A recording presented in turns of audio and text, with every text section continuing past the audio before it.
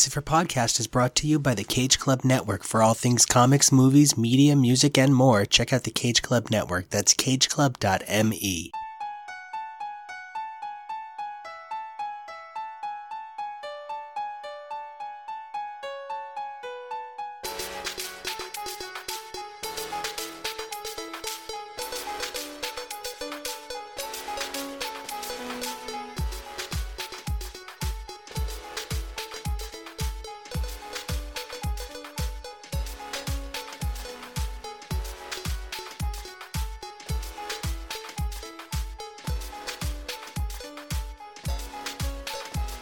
Once every great while in mankind, there is a leap forward, a change in the way things are done and the way things have always been done, a move toward the future. And of course, I am talking about Leap Day. This is Exit for Podcast, and that makes me Nico. I'm Dylan. I'm Kyle. I'm Regina.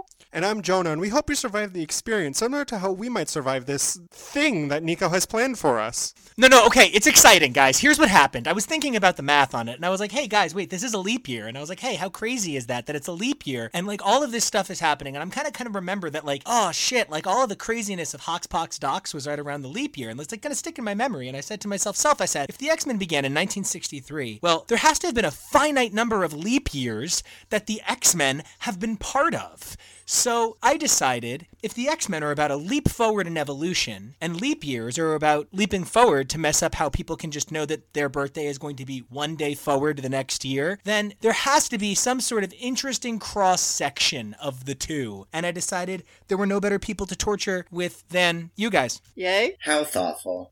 Hooray! We love torture! Woo!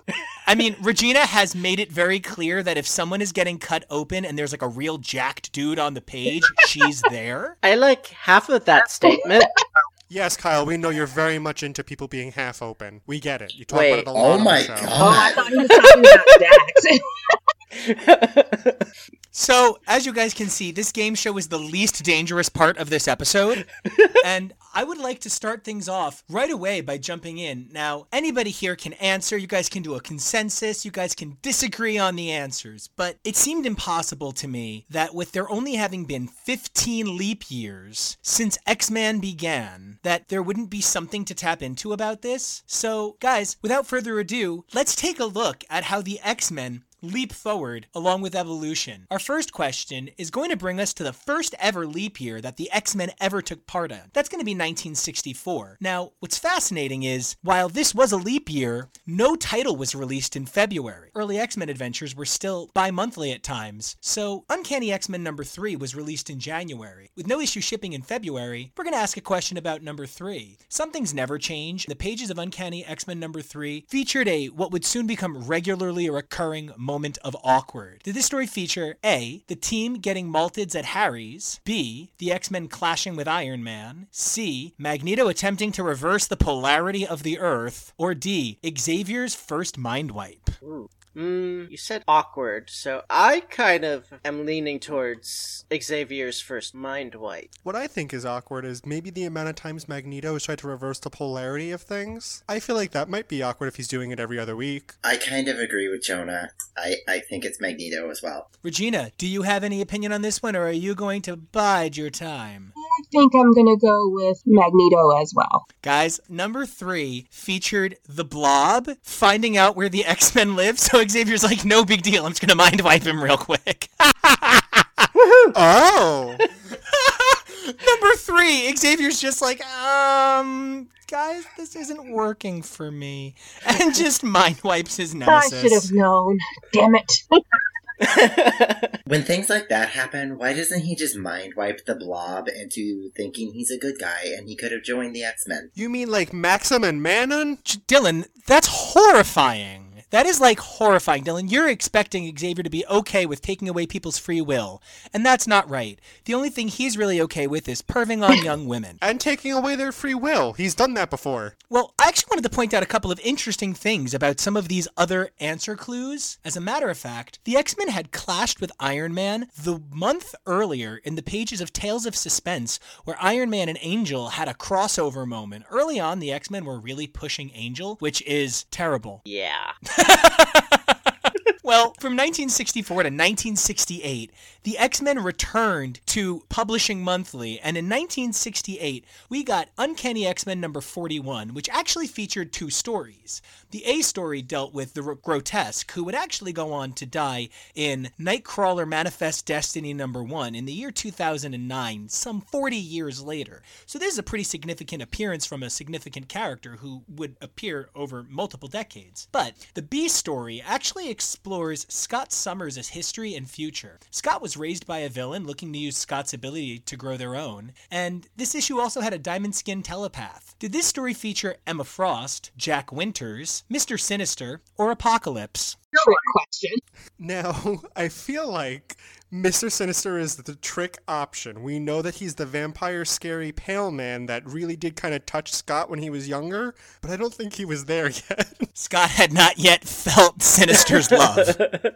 No, unfortunately, not yet. And I don't think Emma has shown up yet either. No, Emma's first appearance was Uncanny X-Men number 129. Right, so... I don't think Apocalypse showed up yet either. No, so... So, process of elimination? Is it Jack Winters? Do we have a group consensus on this? Yes. Yes. Yes. Okay, so guys, let me tell you how Grant Morrison loves his history. In Scott Summers' past, as revealed in the backup stories of Uncanny X-Men 39 to 42, it turns out that Scott was taken in by Jacko Diamonds, better known as Jack Winters, whose only mutant ability was actually to survive an immense amount of radiation. And through that amount of radiation, he gained additional abilities such as limited space teleport, telepathy, diamond hard skin, among others. This was sort of a fascinating point for Grant Morrison to take some inspiration. Jack Winters, Emma Frost, diamond hard skin telepath, diamond hard skin telepath. It's a really fascinating take on that idea. So you're telling me there's been multiple creepy men in Scott's past who have influenced him as a kid?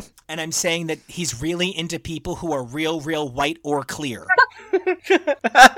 Well, I mean, clear Hold is on. his favorite color. He liked Psylocke for a second. She wasn't white. No, that was actually while Psylocke wasn't white. That's a really, you just can't ask Asian X-Men why they're not white.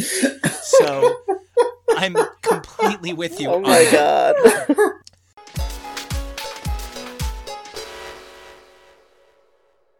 The X-Men didn't always see the most consistent publishing schedule. As a matter of fact, they saw a lot of hiccups throughout the years, most notably from issue 67, right after their fight with the Hulk, until issue 93, the issue released just before Giant Size X-Men number 1. During this time, the X-Men thrived primarily on reprints, and Uncanny X-Men number 74, released in February of 1972, was no different. This issue featured a reprint of Uncanny X-Men number 26, in which Angel, through a thought bubble, refers to his own behavior, rather strangely, as that of an Avengers behavior, kind of like he also maybe read the Avengers comic books or something. Did Angel, in an inexplicable meta-reference, refer to his behavior as like that of Hawkeye, Captain America, Iron Man, or the Wasp? Do you guys have any initial guesses? I'm kind of leaning towards Iron Man, but I think that might be getting contaminated with my knowledge of Iron Man's future after that point.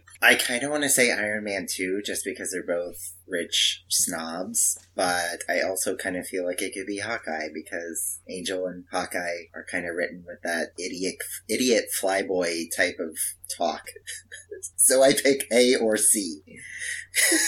Oh my gosh. Okay. I'm also going to go with Iron Man. My guess, I'm going to go against the grain here. I feel like it's weird enough I'm going to say Wasp, and the only reason why is because a lot of the times that I do see Warren, he mentions his wings and talks about flying a lot, and Wasp has wings and flies a lot, so sure, let's go with Wasp. If you had wings, but here's the things. Dylan, not only did you get it correct, your reasoning is exactly right. He's basically like, I'm a hothead who takes no shit, and I got pretty wings. I'm kind of like Hawkeye. Like, seriously? Oh my god. Dead on. It is such unbelievably bad dialogue. There is like an internet consensus that this should be meme of death.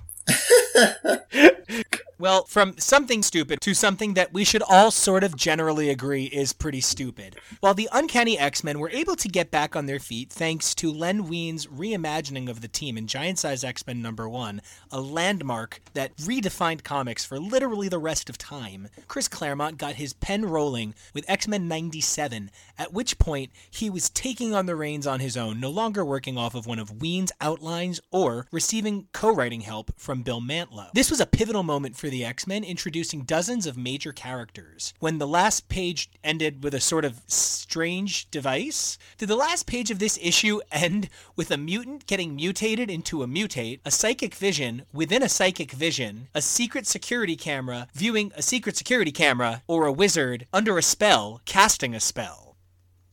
Does anybody have any guesses? I'm gonna go with A. Yeah, I feel like the X-Men have, from time to time, always been about, is this a mutant? Is it a mutate? Is it a mutant that was a mutate? Yeah, I'm just gonna go with that. For some reason, psychic vision is sticking out to me. I don't feel like that's right, but I'm having my own psychic vision right now telling me that it's wrong, and I'm going to go with it. I kind of want to lean towards the security camera, looking at a security camera. You know, Kyle, it's really strange because it's Eric the Red watching Stephen Lang watching the X-Men. Yeah, 1976, Chris Claremont didn't quite have visual suspense down yet, and he was on his way, and he really understood where he was going. It actually was almost difficult to find anything really funny to poke at that issue with. I also want to mention that that same month saw the release of Champions #3 by Bill Mantlo and George Tuska. That finished out the introductory arc of Champions, which, if you want to know more about, check out Kyle and my's episodes of the Champions in the flashback on X's for Podcast, where you can catch us dissecting that era of X-Men to get a little more understanding as to what we're talking about. But from 1976 to a much more significant moment in X-Men history. The next leap year fell at a really significant time in X-Men. Did the next leap year make a fan favorite introduction for A, Emma Frost, B, Dazzler, C, Sage, or D, Rogue? Which fan favorite Lady X-Man made her debut in the February of the following leap year? Well, I know that Emma made her debut in a January of a year, so I know it's not Emma. Random, useless knowledge. I believe Sage was revealed technically before Emma, and if we're going by technicalities, doesn't that also knock out Sage? I would think so. I know Rogue came out in 1981. And Regina, you are absolutely correct. That is 1981. You are absolutely correct. If you are thinking that Rogue debuted in Avengers Annual number 10, it would be 1981. Oh, then I believe the answer is Dazzler. Dazzler? It is. It's Dazzler. I was dick shoved because I was like, she debuted in 129, and then Dazzler debuted in 130 in February, and now Jonah, I know you were really excited. You were like, oh boy, Sage. But Sage didn't, I don't know why you got a little Kyle in there. You got the oh boy from Kyle. But Sage didn't debut until Uncanny 133, 2 months later. Oh, okay, so she was after. 1980 was a very significant year for the X-Men as it had the bulk of the Dark Phoenix saga, and it introduced a lot of significant characters. Rogue was my trick answer, debuting in 1981, Regina with all the Rogue knowledge. I really enjoyed taking a look at those years, but what was interesting was when I tried to put together questions for the next 2 leap years, I found myself stuck because I could seemingly only ask questions about the same people. The next 2 leaps for Uncanny X-Men featured major players from current continuity. Both leap year issues from 1984 and 1988 featured the following characters. Was it A, Magneto? B, was it Emma Frost and Sebastian Shaw? Was it C, Destiny and Mystique? Or was it D, Forge? I'm going to go with Destiny and Mystique. I have no idea, but that's what I'm going with. I'm gonna agree with Regina and go with Destiny and Mystique as well. I want to go with Forge. I'm not sure. I'm gonna go with Destiny and Mystique as well. And the majority does in fact have it here. When I say the 1988 issue, it's going to immediately come into play, as that's Fall of the Mutants. The 1984 issues were the issues as Rogue was transitioning onto the X-Men and out of Mystique and Destiny's regular lives. It's also of note that February of 1980 had no other X-related releases, while February of 1984 featured The New Defenders 128 and New Mutants 12, in addition to Uncanny 178 by Chris Claremont and John Romita Jr., while Uncanny 226 from February of 1988 was by Claremont and Silvestri, with additional titles X Factor 25 and New Mutants number 60.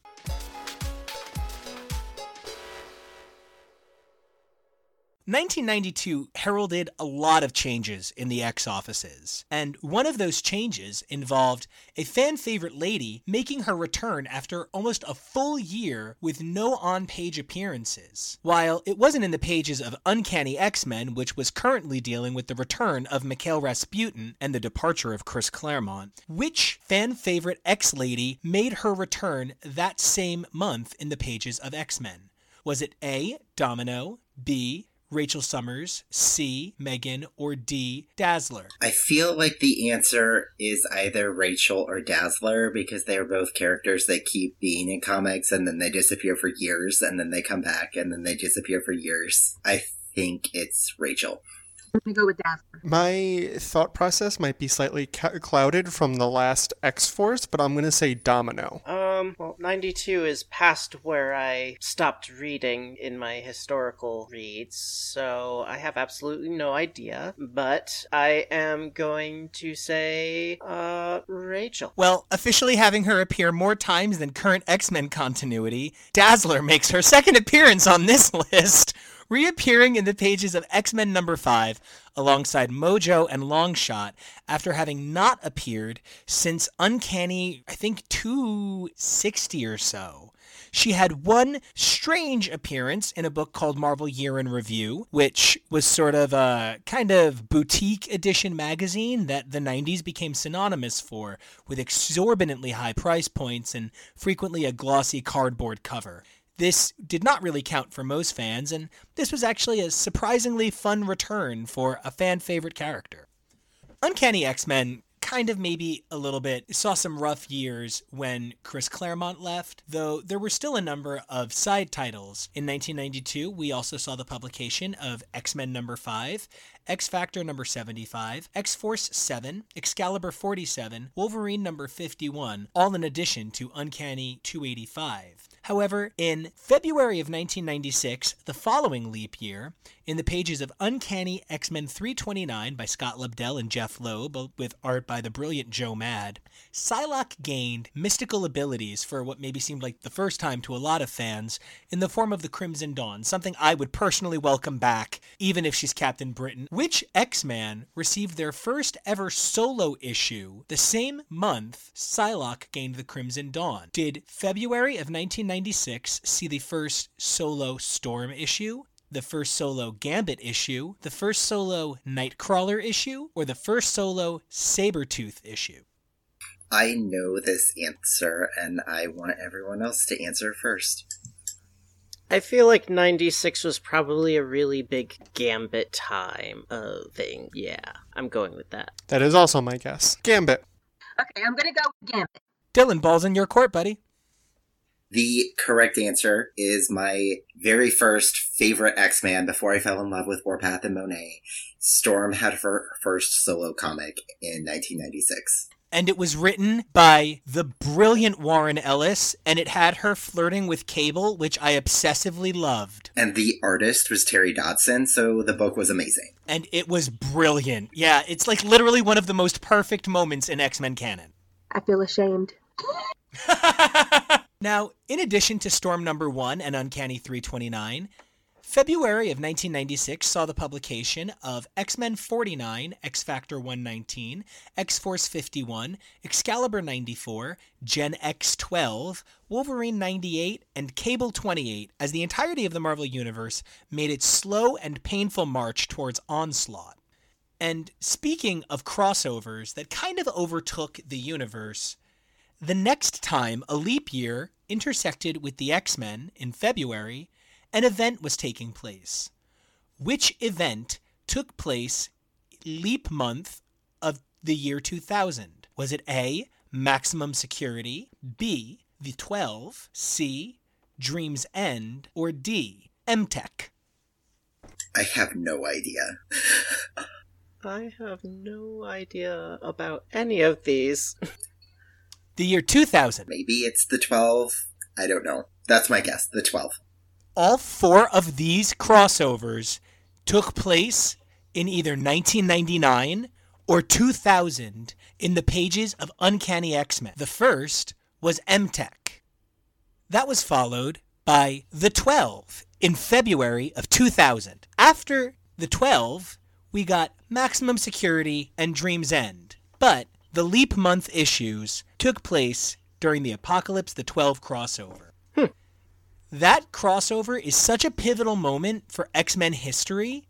It's sort of unbelievable that and the Dark Phoenix saga, the moment Jean became a dark goddess and the moment Cyclops became a dark god, took place 20 years apart in leap months. Oh, is that what Cyclops is recovering from during New X-Men? Absolutely. That is what Cyclops is recovering from during New X-Men. He had been merged with Apocalypse and Jean with the power of the Phoenix, aided by Cable in an event called The Search for Cyclops, which had a number of very styled covers that made it really difficult to collect the series, managed to split their psychic essences in two. The character Apocalypse didn't come back to darken the X-Men's doorstep again until a lead-up through the pages of Cable Deadpool, and then ultimately manifesting in X-Men Blood of the Apocalypse, Pete Milligan's swan song arc. In addition to Uncanny X-Men 377 by the unbelievably talented Alan Davis and brilliant Adam Kubert, this material is currently available in an omnibus that just came out. This is the X-Men Apocalypse the 12 omnibus. It just got released, so you can probably find it on Amazon with like some kind of coupon code. And this also saw the publication of X-Men 97, also a part of the Apocalypse the 12 story, as well as Cable 76. X-Force 99, Gen X number 60, and Wolverine 147 also came out this leap month.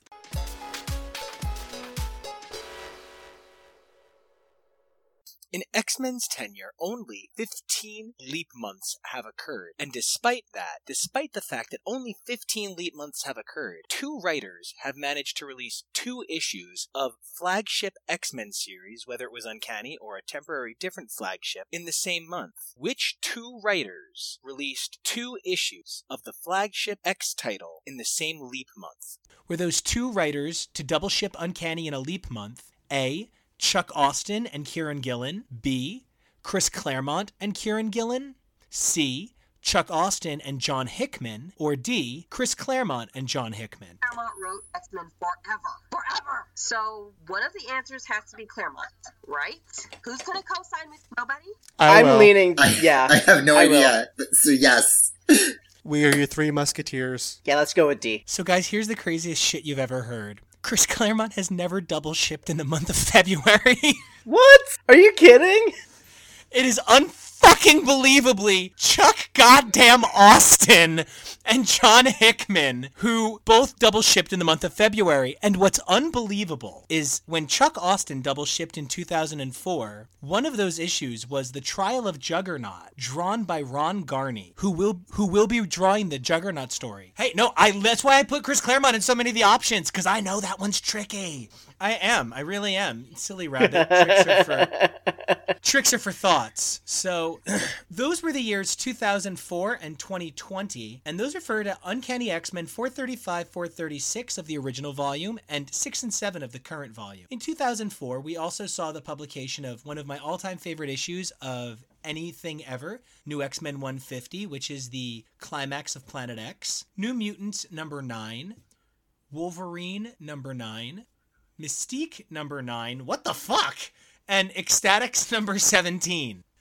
As we reach the end of our illustrious experience going through the leap years of X Evolution, one of the members of the 5 made their cover debut in a leap year. Was it Egg, Hope Summers, Tempest, or D, Elixir? Which member of the 5 made their first cover debut in a leap year? I feel like it's probably Tempest, or Eva Bell, as other people probably know her as. I have no idea, so I'm going with Hope. Yeah, I want to go with Hope. Now, Hope is the safer answer, but I want to say egg because I like the way Dylan says it and he won't say it for us anymore. Even Oh man, I was just about to say, Dylan, I can't read the letter. Can you say it? Aww. Even if I knew that was the right answer, I would still say any of the other ones. Would you call him by his other name, Goldballs? I would not say any of his names. Well, here's the thing. Hope may have debuted in January of 2008, but she didn't appear on a cover until February of 2008 in her glorious father's arms. Aww. That's adorable. So sweet. Brings a tear to my eye. Speaking of sad things, because, crying sad, so just let me have it. So speaking of sad things, we are at our final question. Oh. The X titles have rebooted multiple times around February of a leap year. Which writer missed releasing a leap year issue by 1 month? Was it Matt Fraction, Ed Brubaker, Kieran Gillen, or Brian Michael Bendis? Okay, I don't know the answer, but fraction is related to math, which is related to numbers, so I'm going with Matt. I love your delicious mind. Oh. I'm going with Ed Brubaker because he has Baker in his name and I'm hungry. I feel... No one wants to take Gillen. I'm going to say Bendis because Bendis is bending things and it makes me think of Bender of Futurama, and Futurama has nothing to do with X-Men, so D, Brian Michael Bendis. I'm also going to say Bendis because 3 names is better than 2 names. Ooh. Well, hot shotzy, because it is in fact Brian Michael Bendis. Brian Bendis' final issue of his Uncanny Saga number 600 was released in the tail end of January of 2016. What a slacker. You're right, the X-Men franchise rebooted with Extraordinary X-Men number 1 by Jeff Lemire in February. But that reboot line was very short-lasted, resetting for the color years shortly thereafter, which then reset for the Return to Uncanny, which then reset for Hoxpox. Speaking of which, I actually just got my Docs trade in the mail, my volume 1 of the 6 issues of Dawn of X. I was actually really impressed by the number of back matter pages, really impressed by the thoroughness of the cover gallery. I know we had talked about as a team, either collecting, individually, by series, or by line. I think so far, one trade in, I'm pretty happy that I got the volume trade. I'll keep everybody appraised of how it goes, but I just wanted to mention on the topic of docs, got to put that out there. It's just suddenly occurred to me that while we're doing this, wouldn't it have been cool if in advance this had been planned out so every 4 years equaled 1 year in X time? Now, I love that you bring that up because that was for many years roughly the prevailing cycle by which age was measured in the Marvel Universe. 5 or so years in comic publishing time usually amounted to roughly 1 year of life cycle time.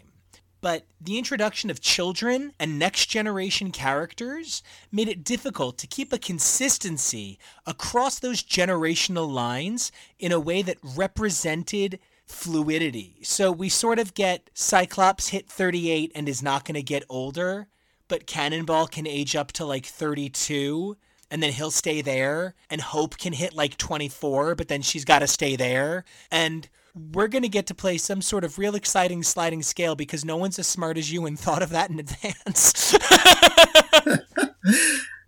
Funny. I hope against all hope that when the next Leap Day rolls around, we're still churning out this amazing show, and we get to talk about how X-Men is now published weekly, and I can't even imagine. My wallet just fucking hated that joke. But until we come back for my wallet... I would not be able to afford that. No, Marvel. No, that's why my wallet was just like, no, fuck you. Friend of the pod, Marvel, please don't make X-Men be weekly. Thank you. Don't Avengers us, man. We're not trying to get Spidey brain trusted. So many books. But until we come back to discuss the incredible pages of Giant Size X-Men #1, X-Men Fantastic Four #2, and a bunch of other amazing stuff that Kyle listed last time. Kyle, where can everybody find you on the interwebs? You can find me on both Twitter and Instagram at Drantis82. Dylan, where can everybody find you?